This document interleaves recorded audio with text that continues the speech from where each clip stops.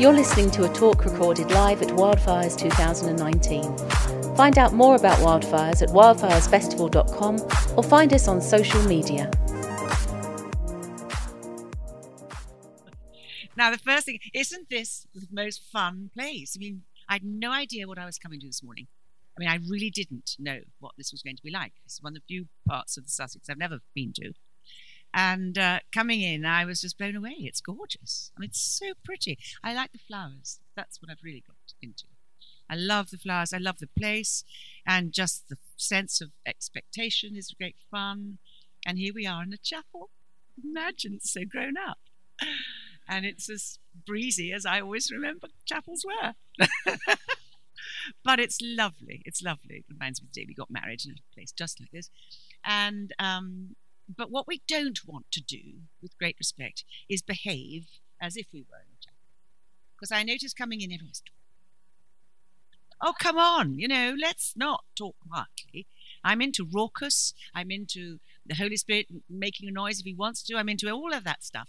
But we used to be very amused when we did stuff in our early days of ministry. And if the bishop was coming to visit, or the archdeacon, or in ours, that somebody was coming into town, everybody behaved. And they were all quiet and gracious and sort of retiring. And it was, John and I would look at them and say, this isn't who you are. Loosen up, people. This is just fun what we get to do here. And the thinking is that they've asked me to talk a little bit about why, I hope you come to the right place, why does it matter that we encourage ministry in our churches, in our groups, on our railway stations, at our bus stops, which is what I love to do. Why is that so important? And how can we get better at doing it? Because the fantastic thing about Jesus training his disciples, and this is a training thing, was that he taught them how to do these things. And he gave them tips about how you can get better at it. And then we'll talk more about it tonight, actually, and then they will come back and compare notes with him. And, it's a learning thing. We can get better at talking about Jesus. We can get better at praying for people. We can get better at laying our hands on. We can get better at spotting what's going on. We can get better at hearing the voice of God. And we can get better at taking risks.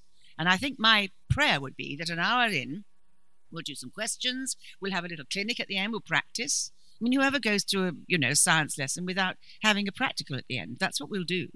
We'll do some practice. And the hope is that you'll just get a little, many of you have been doing this probably longer than I have, honestly.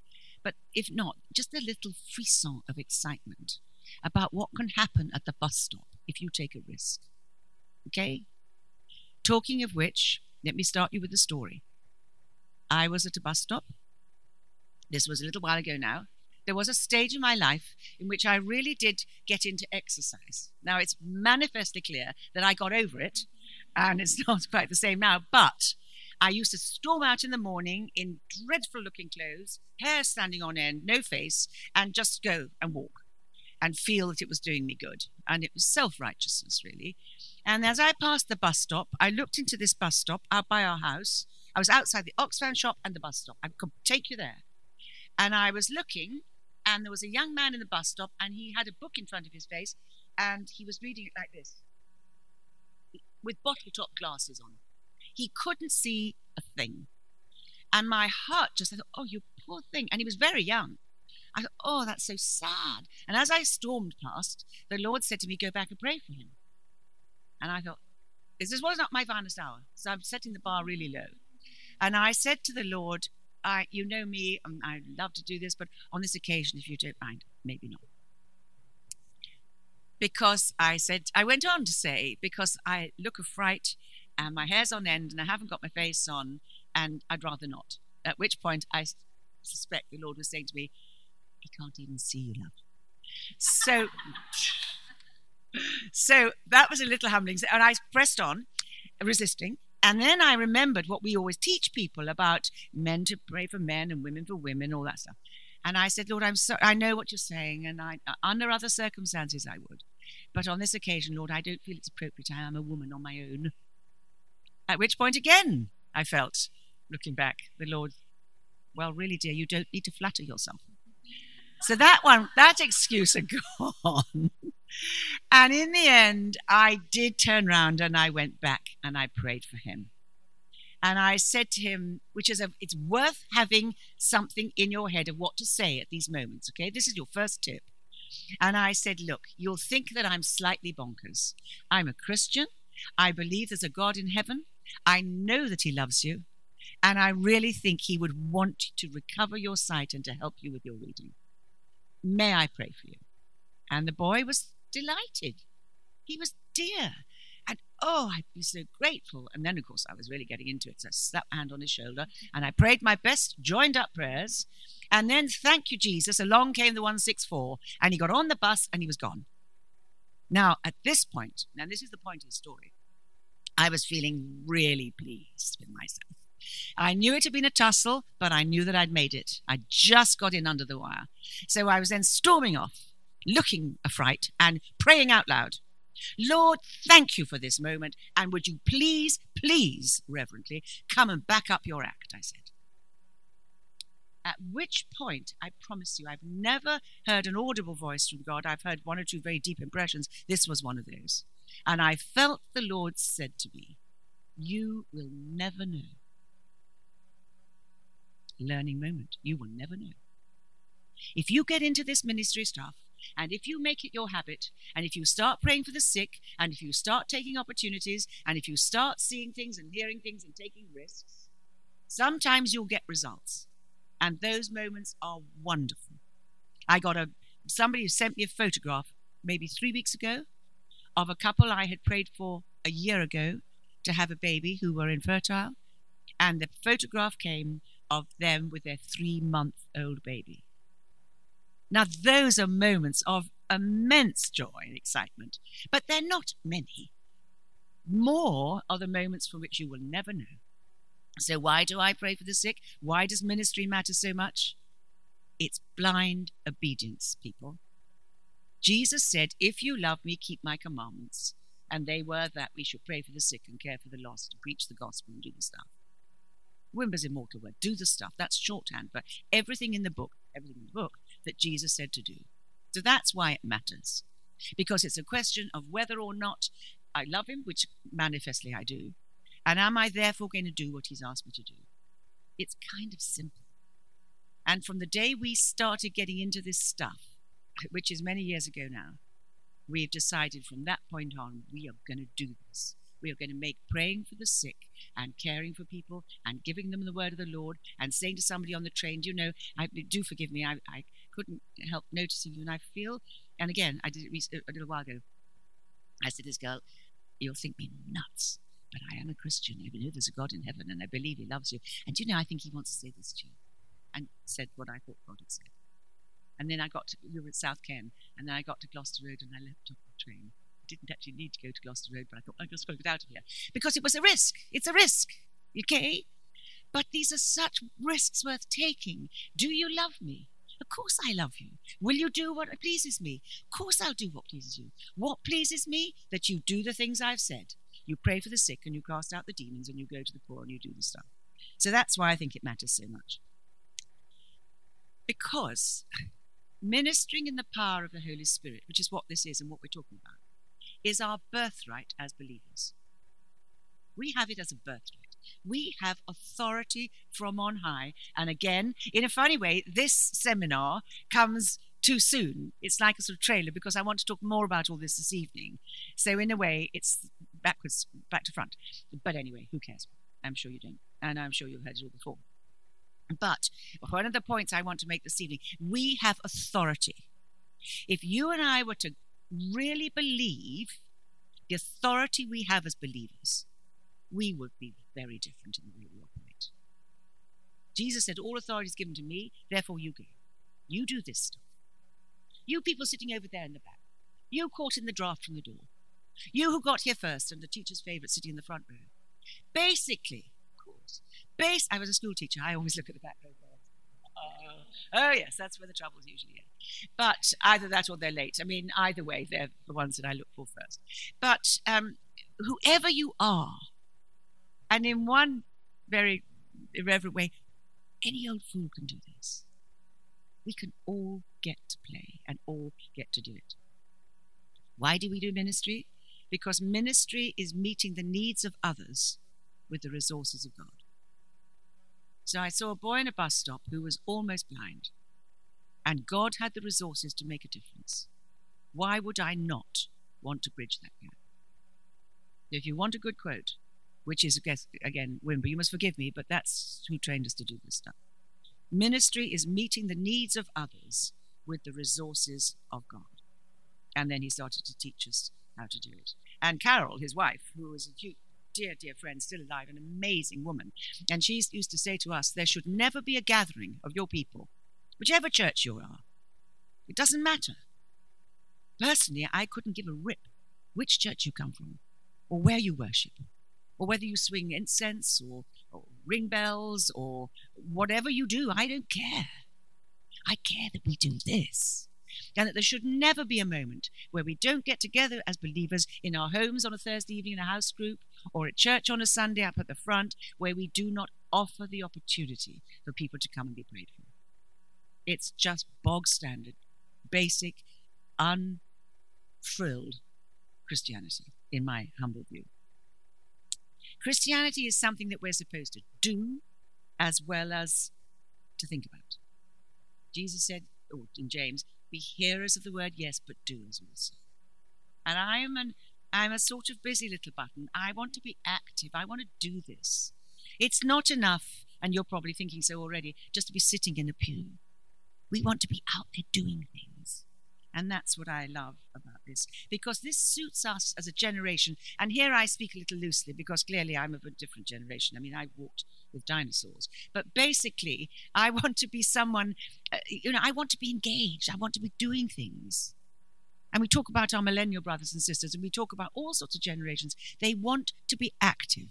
It's not enough to sit and take notes, which is wonderful. But we want to be out there and doing it. And times like this, I mean, literally gathering around the fire, are so precious. And they are such a treat. But they're as unto something, people. They're with a view to something. They're with a view to equipping you and strengthening you in your most holy faith and sending you out in the power of the Spirit to live and work to his praise and glory and to make a difference in our generation and in the places that we live. Does that seem reasonable? You don't have to be Pentecostal to cry out, Amen. That's the truth. This is what we want. Loosen up, ladies and gentlemen. This is what we're going to do. Are we? Yes, we are. Yes, we are. Amen. Yea and amen. I'll make Pentecostals of you all before we leave. I'm not one, but that's not the point. I don't know what I am. Actually, when John and I started out life, this is a little bit of a confessional. We were respectable Anglican clergy. And we worked two amazing parishes, one down in the West Country with a wonderful trainer of young clergy, which was John Collins. And then we worked up at St. Michael's, Chester Square. And we lived with the down and outs because we did youth work, and we lived with the up and outs in Belgravia. We did it all. And it was Anglican ministry, and we absolutely loved it. And we were going to be doing it till the day we dropped. And then we went and met Wimber, and we got ruined, basically. And we were just called to something else. So we moved sideways from the Anglican Church, and we started the Vineyard. And as we like to say to our friends, we moved from something really very respectable and wonderful and proud to be, and then we became the Lunatic Fringe. And that's where we now live. So anyway, but I think what we love about it, and what Wimber taught us, was that we do have authority to do these things, and that we all get to do it. And it doesn't depend on whether you're Anglican or Lunatic Fringe. It doesn't depend on whether you're educated or not terribly. It doesn't matter whether you feel you're qualified or not. Your major qualification is your weakness. If you read 1 Corinthians 1 and 2, Paul said, I came to you in fear and trembling. Your weakness is your strong suit, because you throw yourself on the Holy Spirit. You don't have to be super spiritual. You don't have to use a funny voice. You don't have to keep your eyes shut and look spiritual. You just have to be real, and you just have to believe that this thing is important and that it can be done. Does that seem reasonable? So, I have no idea. Once I start, I completely lose track. Somebody needs to sit in the front. If John were here, he'd be sitting here going like that. But none of you do that for another 10 minutes. And then you can all go, and then we'll do questions. Is that fair? Do you have questions? Have you got problems yet? Is anybody arguing with any of this? I bet you are. Do you want to stop and ask a question now? We could do it in the middle. Anything? Are you wrapped? Good. Let's carry on then.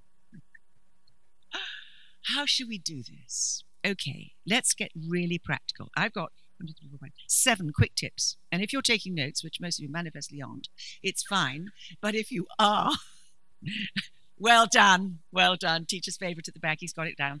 Well, these are the things if you want to pray for people, and let's take it that we all do, or you wouldn't be here. You've got better things to do. We want to learn how to do this better as disciples. What do? First of all, we watch. We watch. That's pretty simple. Watch. John 5:19, Jesus said, I only do what I see the Father doing. So the basic rule of praying for people is keep your eyes open to see what's going on, to read the signs, to see where there are encouragements, to look and see if there's something not happening. It's a very interesting thing. And when I first did this for the very first time, and there's not time to tell the story, but it was when Wimber came to visit HTB in 1982. 3. Probably. John went to meet him in Anaheim in 82, and he came over to London in 83. And I was introduced to him, and I thought, this is an extraordinary man. He has no idea of dress sense. He looks dreadful. He's coming to church in Reeboks. He's chewing gum, which in our house was a banned substance, a bit like cannabis. And he seems to be incredibly relaxed. And he's American, and he talks about all sorts of things about people's physical complaints in church.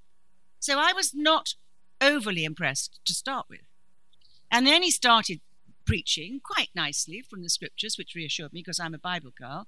And then he just started plucking out of the air words of knowledge, we call them. Things that God was speaking to him. Point 2, we listen.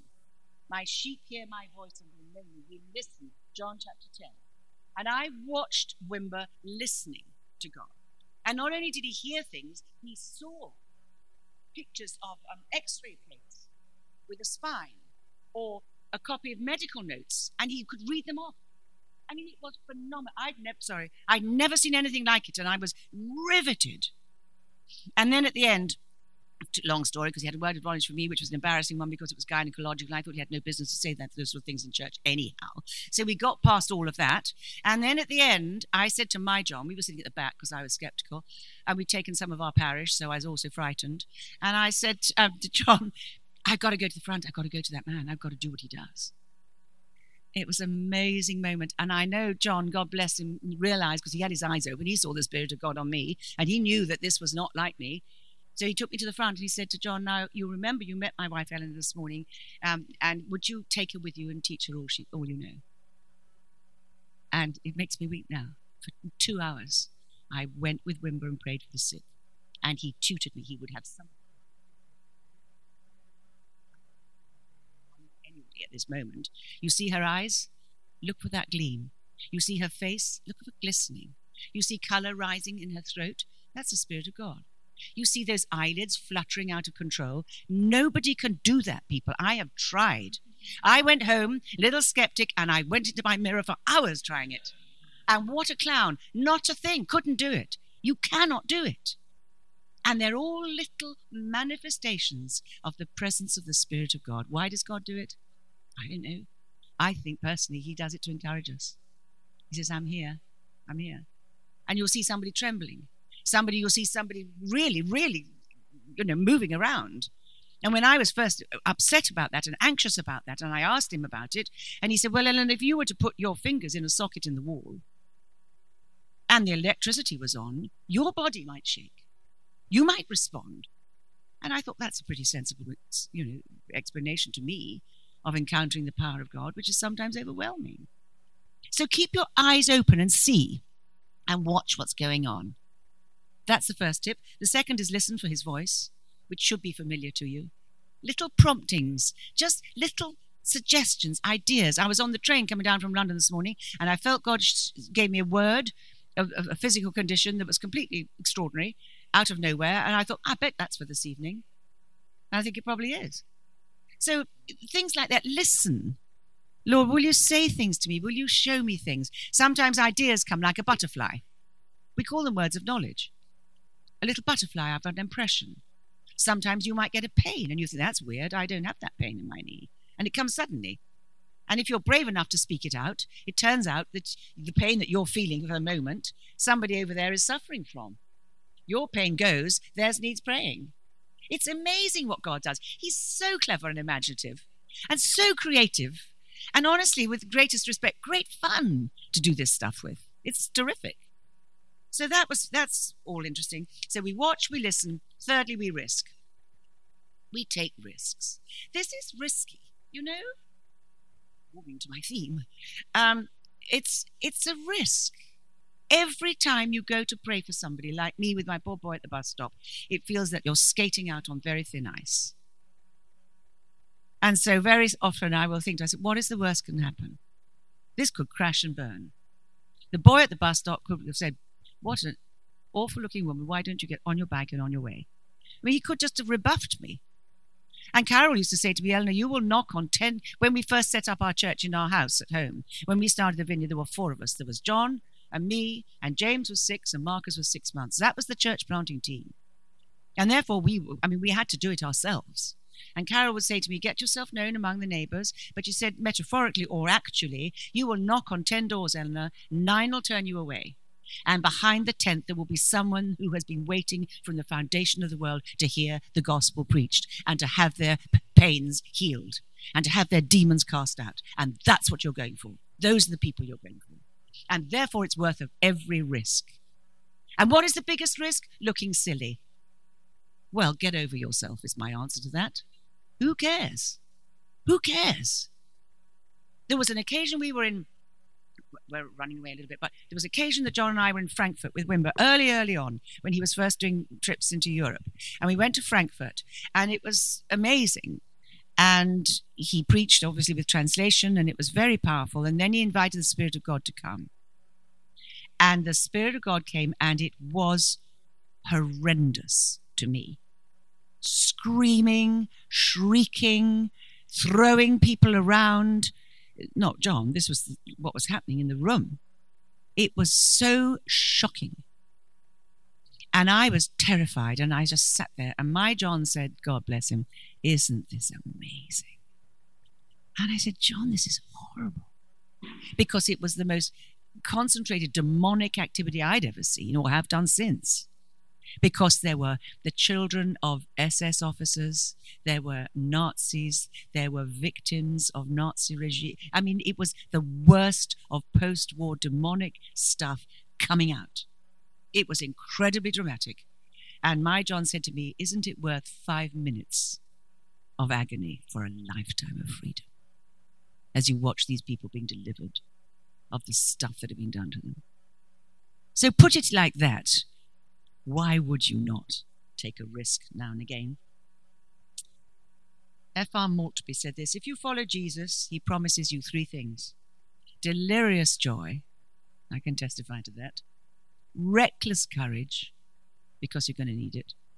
And constant trouble. Isn't that true? Isn't that the Christian life? I think it's terrific. Delirious joy, and who hasn't known that? And if not, see me afterwards. Reckless courage, because you're going to have to need it, and constant trouble. And then as Wimber used to say to us, I've got good news and bad news. The good news is that Jesus is interceding for you. We all went, oh. I said, the bad news is you're going to need it. You know, it's true. It's very sensible. Number 4, we use the gifts of the Spirit. 1 Corinthians chapter 12. God has given us, the Holy Spirit has deposited within us his gifts. And during the course of this afternoon and tonight, we're going to pray for a working of the Holy Spirit in our lives and depositing of gifts so that we will be equipped to go out and do this stuff. So you'll be hearing a lot of this again tonight. Gifts of the mind, knowledge, wisdom, discerning of spirits. Gifts of the hands, faith, healing, working of miracles. Gifts of the voice, prophecy, speaking in tongues, interpretation. It's a full gamut of gifting, and it's all there for us. And these are not toys to be played with and boasted about. They're not trophies to be put up on the mantelpiece. Oh, I had a word of knowledge in 1906. No. They're tools of the trade. Do you know what I mean? Tools of our trade. And when a plumber goes to mend a leak, he has a box and he takes his spanner and his this, that, and the other, and he's equipped to do the job. We go out to pray for the sick. We need to be equipped to do the job. We need all the gifts of the Holy Spirit every time. Lord, fill me with your Spirit and all the gifts that are mine at your disposal. Okay, point 5. Are we all right? Nearly to 7. I plead with you. I plead with you. No religion, no fuss, no hype. Okay? I don't like religion. I adore Jesus. I love being a Christian. But we don't need funny voices. We don't need closed eyes. We don't need to get all sanctimonious. We don't need to get quiet because we're in church. We don't need to use funny words that nobody understands. We need to cut out all possible Christian jargon. And we just need to be real. Keep your eyes open, use your ordinary voice, have a little giggle now and again. We were always amazed when Wimber first came to London and was working at the Central Hall, Westminster. There were some amazing conferences in those days. And there was one occasion when the Spirit of God was so thick in the room, you could almost metaphorically have cut it. It was so amazing. I mean, God was hanging out of heaven. And John just said, okay, let's go and have coffee. And we went, you what? He said, the Holy Spirit's looking anyway. Why wouldn't you want a cup of coffee? And I just remember, oh, I love this. It's so not religious and not intense and not beating me up to get me to do something and not playing worship songs twice over, then upside down and backwards and turning up the lights and turning down the lights. You know what I mean? Honestly, give me a break. Just let me pray for you in the love of Jesus. And if you feel better, that's great. And if you don't, I've often prayed for people who haven't got better. I've never prayed for anyone who hasn't been grateful. Just to have been noticed and, as the Americans say, loved on a little. It's a sweet thing. So don't fuss. Don't make them feel all religious and frightened. Don't use silly words. And lay hands on. Don't hover. The New Testament says lay hands. It doesn't say hover. You know, you see people, come Holy Spirit. You don't need to do that. You need to go and you've got a sore arm.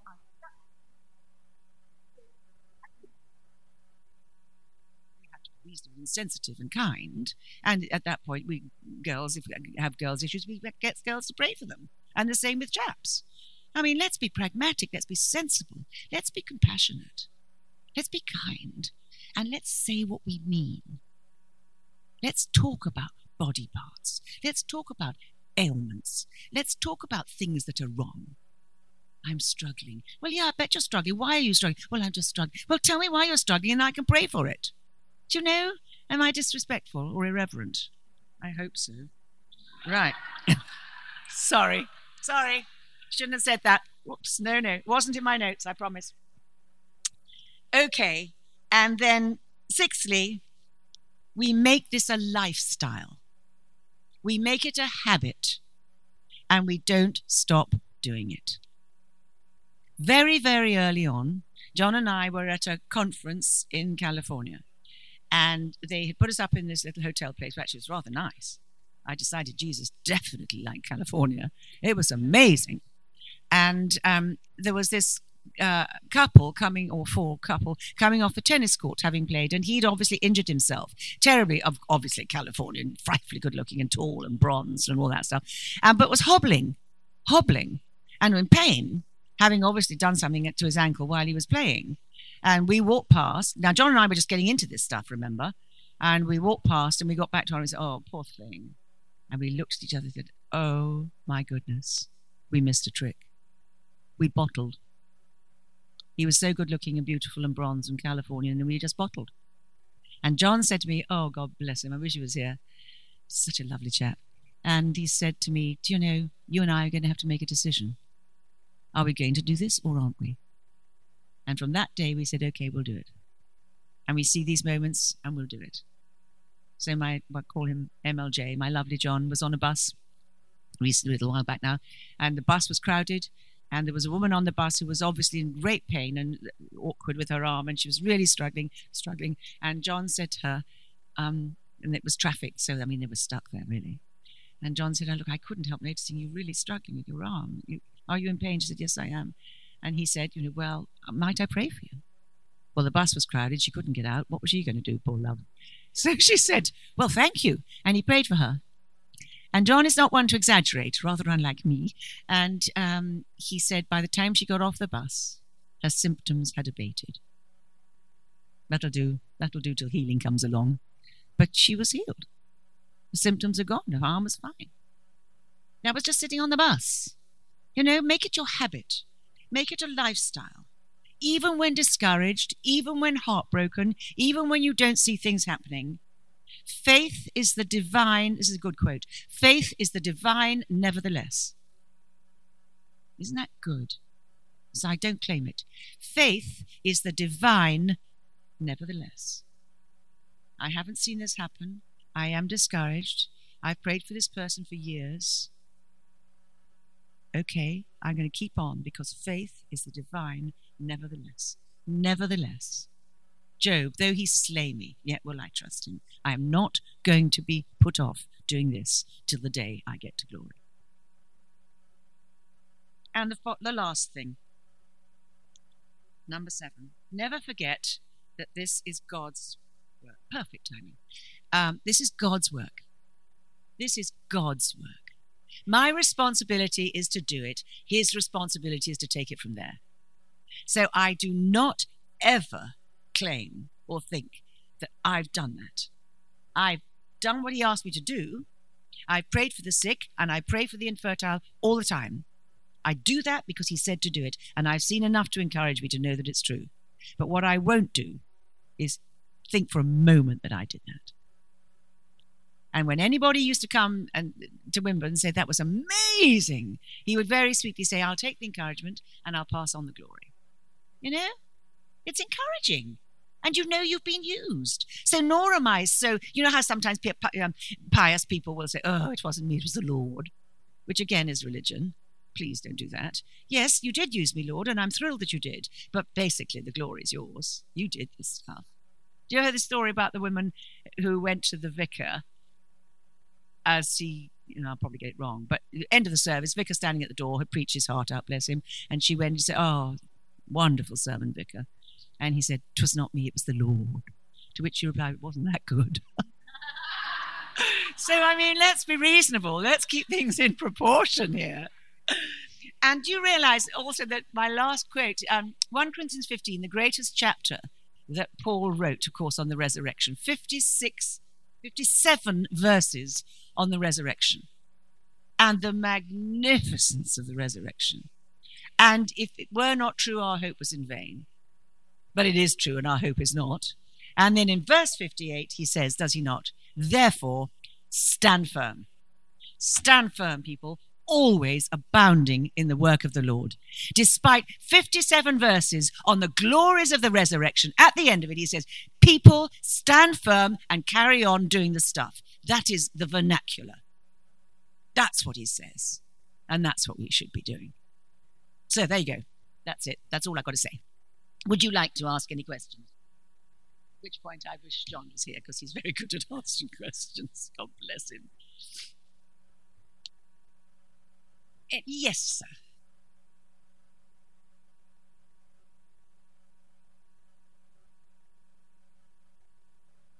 Yeah, we do. I think you're right. I think it's the toughest question any of us get asked, which is like now. Sorry? Oh, repeat the question. The question was, what do we do when we pray for people and they don't get healed? In essence, is that right? What is God saying when someone isn't healed? Well, I find the most helpful answer to that question is, I don't know. I simply don't know. I think it's a mystery. I can't tell you why some get healed and some don't. I can tell you that I was at a conference in America and I prayed for a woman who wanted a large family. She had one child and she was desperate for a second and longed for a big family. And I prayed with a fellow pastor's wife, and I prayed for that woman for 18 years for a baby, and she hadn't had one. This woman who already had one child, she'd conceived twins within about 10 minutes. What do you do with that? Metaphorically speaking. We're not that free in the vineyard. Don't let that go out. Don't let that be quoted. You know what I'm saying? It was instantaneous. She had babies and she had a family of 3. Suddenly, literally overnight, suddenly. And my darling friend went into hospital within weeks and had a hysterectomy. And what do you do with that? And my only answer to that is, A, I don't know. And one day God will put things right. And the other thing I have to come back to, and this gets us off on another thing, is the theology of the kingdom. It's the now and the not yet of the kingdom. Jesus said the kingdom is at hand, but it hasn't been completed yet. It started off when he came, and it'll be completed when he comes back. And meanwhile, we live in that eschatological tension in the middle, where sometimes you see wonderful things and sometimes you don't. And if you read Hebrews 11, which is a classic text you go back to, verse 35, everybody came triumphing through all sorts of wonderful things. And in the same verse, full stop, women saw their men come back from the dead, something like that. Stop. Others were sawn in two, this, that, and the other, burnt at the whatever. In the very same verse, you have people carried off the battlefield in triumph, and you have others dragged off the battlefield dead. That's the kingdom. And that's where we live, which is why some get healed and some don't. And theologically, that's the only thing I can handle, because otherwise it's so disheartening pastorally. It's so discouraging. But I just keep on keeping on. And I'm in 1 or 2 situations at the moment where I'm praying for people, and it's been years. And I just take the importunate widow as my heroine, and I just keep banging on the door, and I keep praying. And sometimes I'll pray for somebody more than once. And then you just have to say, we don't know. We don't know. But all I do know is that more people get healed and more babies get conceived because I pray for the sick and I pray for the barren than would if I didn't. I believe that. I believe that. And that's a mystery. So if you're wanting an answer to write in your notes, there isn't one. I'm afraid. I think it's very hard. Very, very hard. But I think we also have to be realistic and honest. Don't pretend when it's not happening. Make people be honest with what's going on. Don't pretend something, just don't make it up. John is amazing at this stuff, and he'll sometimes say to somebody who seems better, now don't try and humour me. Are you feeling better or not? Well, okay, so your pain was at 10, where is it now? Well, it's about a 7. Okay, well, let's pray again. In that way, you encourage people, and we keep going, but there are points where you just don't see those things happening, and you have to say, look, I don't know. Another question. Yes.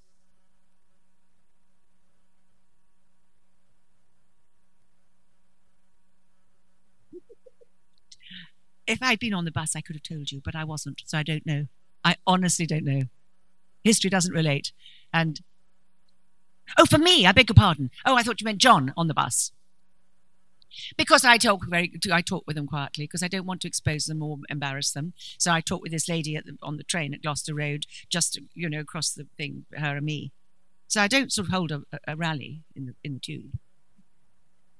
Maybe I should. I did have a friend once who pastored a church in America, and he used to get into an elevator, and a full elevator, and then he'd turn around with his back to the door and he'd say, "You must be wondering why I call this meeting." And then he talked about Jesus. I mean, I think that's amazing. I can't do that. I've never done it. But there's another idea for your notes. Why not? I mean, then you get off at the next floor, whatever floor. And in America, there's so many floors, you get to preach a lot of the gospel before you get to the top. So the answer is, I think you have to be very, I'm joking, but I'm being sensitive. I think you have to be very sensitive to people. I often speak to women with small children because everybody else goes, on the train, and I will talk with them.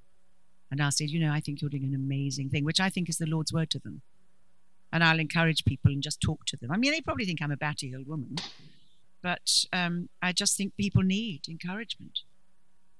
And sometimes you can see people struggling with suitcases. I mean, it doesn't have to be, "Thus says the Lord," or "I think the Lord is saying," "Oh," it's not always like that at all.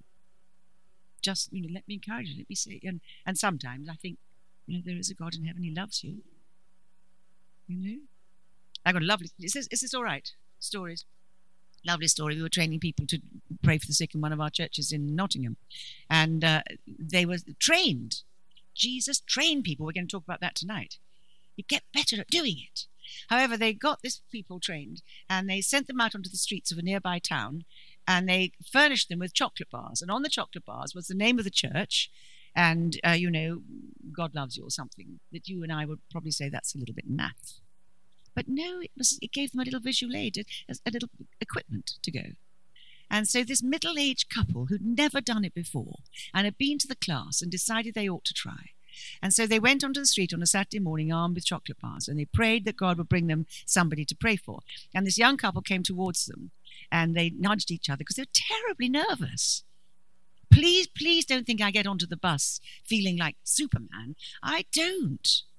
And if I think I've got to pray for somebody, my heart races and I feel nervous and tongue-tied and, where's a proper Christian? Where's John when I need him? That sort of thing. And therefore, you just do it. Anyway, this nervous couple, and the woman said to the man, I think these people coming towards, I think we should pray. So they agreed, and they said to the couple what they've been trained to say.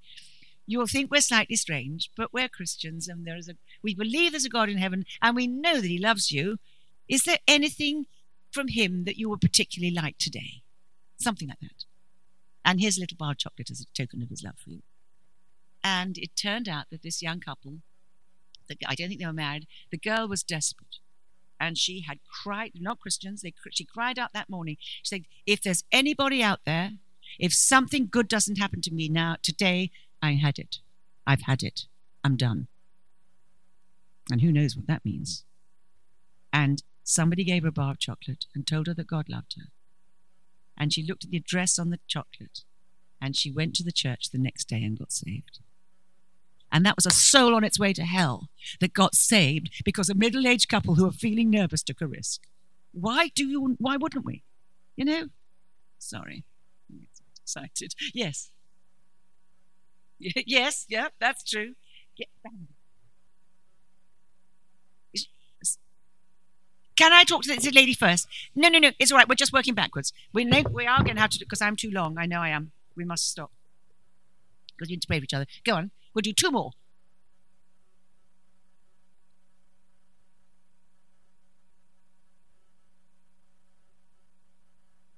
And they say no. And you just say, I suppose you would just say, of course, I quite understand that. And then you go away feeling awful. And you say, Lord, this is you. This is you. I have a friend in America who preaches glorious sermons. And he's a Jewish background. He's amazing. Best preacher we've got. And he says at the end of every sermon, he goes as it were, there's a place in the Old Testament where the priest would take 2 offerings to the altar. And he takes it if it's good and he takes it if it's bad. So he takes it if he's encouraged and he takes it if he's crushed. And he said, Lord, this is yours. I think I would do that. Just that. And then we'll stop.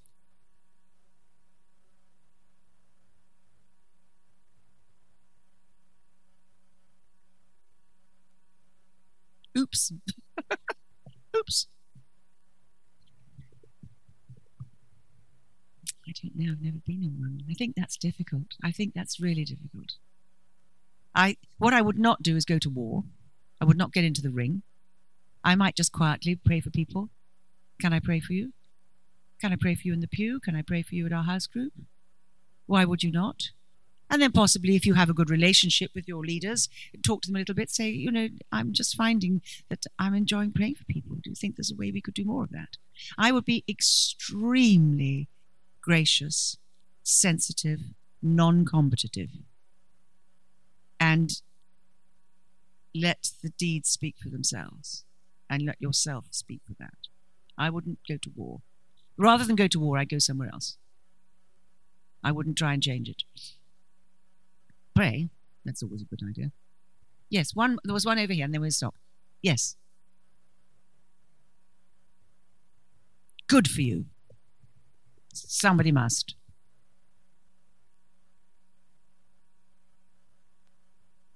Yes. Yes. Yes. Yes, no, I quite agree with that. And you've got to stay there. You can't get off at Gloucester Road. You've got to stay in the office. I think, do you know what I'm saying? I think you have to, I think you have to build a little bit of relationship with people.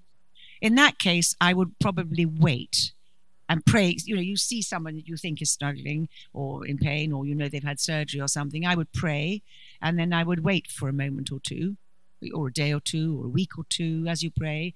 And then as it goes along, I would say to somebody, look, you probably know I'm a Christian, I'm one of these daft people, but would you like me to pray for you? Just like that. And see. But again, I wouldn't have a prayer meeting at the coffee machine, and I wouldn't make a big song and dance, and I would do it very discreetly. I don't think it has to be a revival meeting. I think it just has to be quietly caring and using the gifts at our disposal, meeting the needs of that person with the resources of God in a discreet, careful way. Does that make sense? Sensible? I forgot to repeat the question. That was, how do you operate if you're in an office situation rather than just a one-off on the train? Shall we just pray for each other for a moment or two? Shall we do something? What time do we have to finish? Oh, that's okay. Good. You can do that when you get to it. Okay. Now, what we're going to do, if this is all right with you, I'm going to invite the Spirit of God to come as if he wasn't here already, but we're going to ask for him for even more. And I'm going to ask him to distribute the gifts of his Spirit among the however many of us in this room. 1,000? No, probably about 80. But there's probably 100 of us here, and it's really sweet. I love it. It's such a fun time. So I hope you do. So why don't we invite God to give you words? Okay? So put down your stuff. Relax. Don't get religious. Don't make a fuss. Don't use a funny voice. And you can all close your eyes for this bit, and I'm keeping mine open. Holy Spirit, will you come?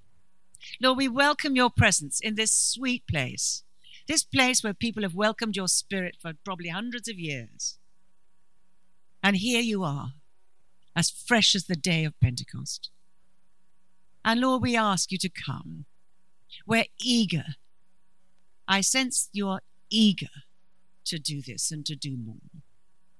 So Holy Spirit, will you come? And will you equip us with the gifts of your Spirit in these few moments? Fill us with your Holy Spirit. Release to us words of wisdom, words of knowledge, discernment, maybe a gift of faith. We'd love to see healings and miracles in these few moments, and why not? And we're just going to wait. And I'm going to encourage you to listen and to watch in your mind's eye the things that God could be showing you. More. More.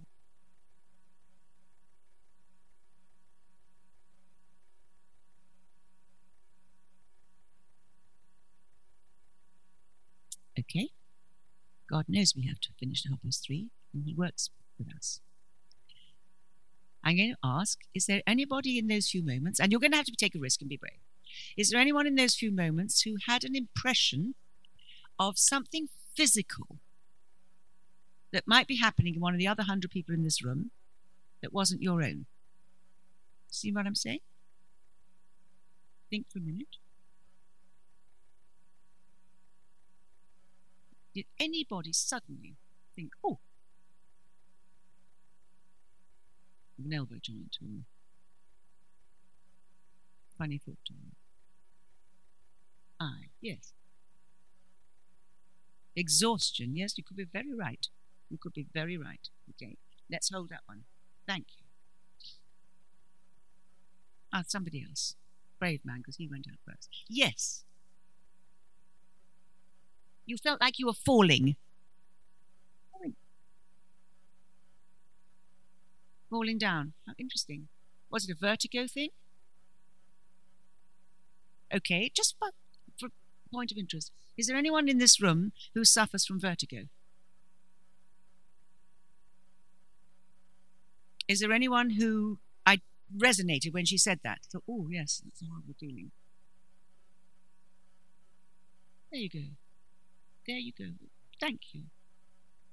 So now, in a moment or two, I'm going to ask you from the back to come and pray for this lady at the front, because she's going to identify with what you're saying. Thank you, both of you. This is brave. Good for you. Anybody over here? Yes, you've got. I knew there was. Come on, you first. Sweet. Now that's That's actually less of a word of knowledge and more of a prophetic, a little prophetic word. We'll hold that one. And you, sir, you had something. Somebody else put their hand up. Thank you. A pain behind the left eye. Now, this is quite helpful because it's very specific. Has anybody got a pain behind their left eye? There's the lady there that you might go and pray for in a moment. Thank you. Come on, there's more to come. There's loads more in this room. Yes, over you go. Nostrils. There you go. Now that's very helpful, specific and kind. Is that you? Good girl. Dear girl. You are going to come over and make best friends with this girl here, okay? And you're going to pray together, and that's sweet. And you see, that's sweet because she's brave, you're humble, and the Lord is good. I love you. Okay, somebody else has something. There's more in this room. Go on. Somebody with a problem with their big toe. One there. One there. That often happens. You get more than one or two. We'll do 2 or 3 more, and then we'll stand up and pray. We can stand up and pray. Anybody else? Come on, I'm sure you have.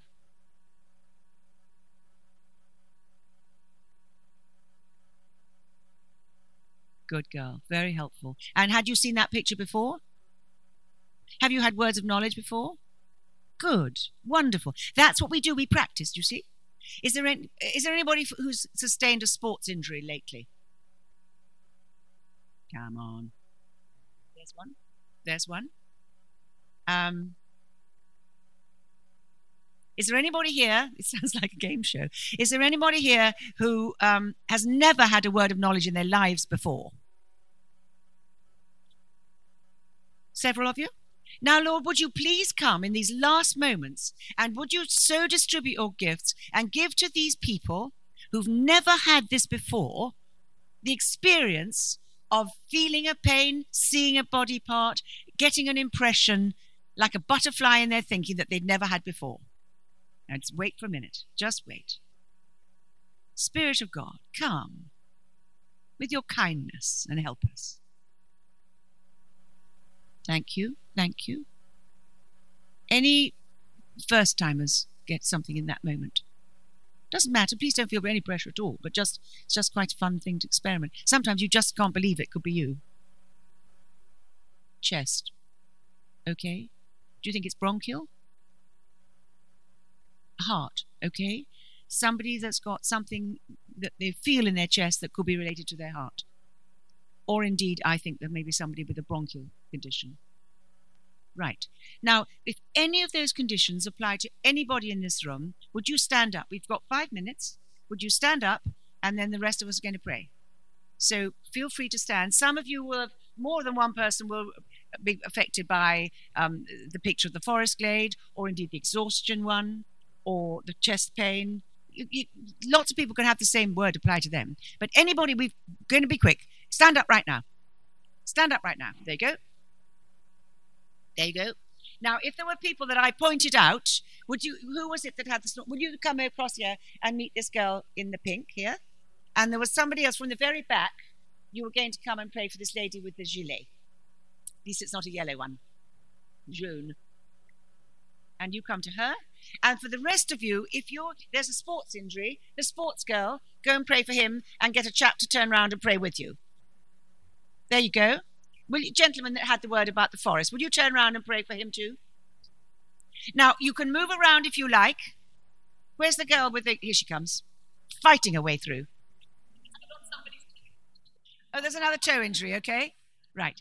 And get praying. Get praying. Now, Holy Spirit, we ask that you would bless these times. Just, you don't need a conversation. You just need to ask them what's going on. And then lay your hand on the person, actually.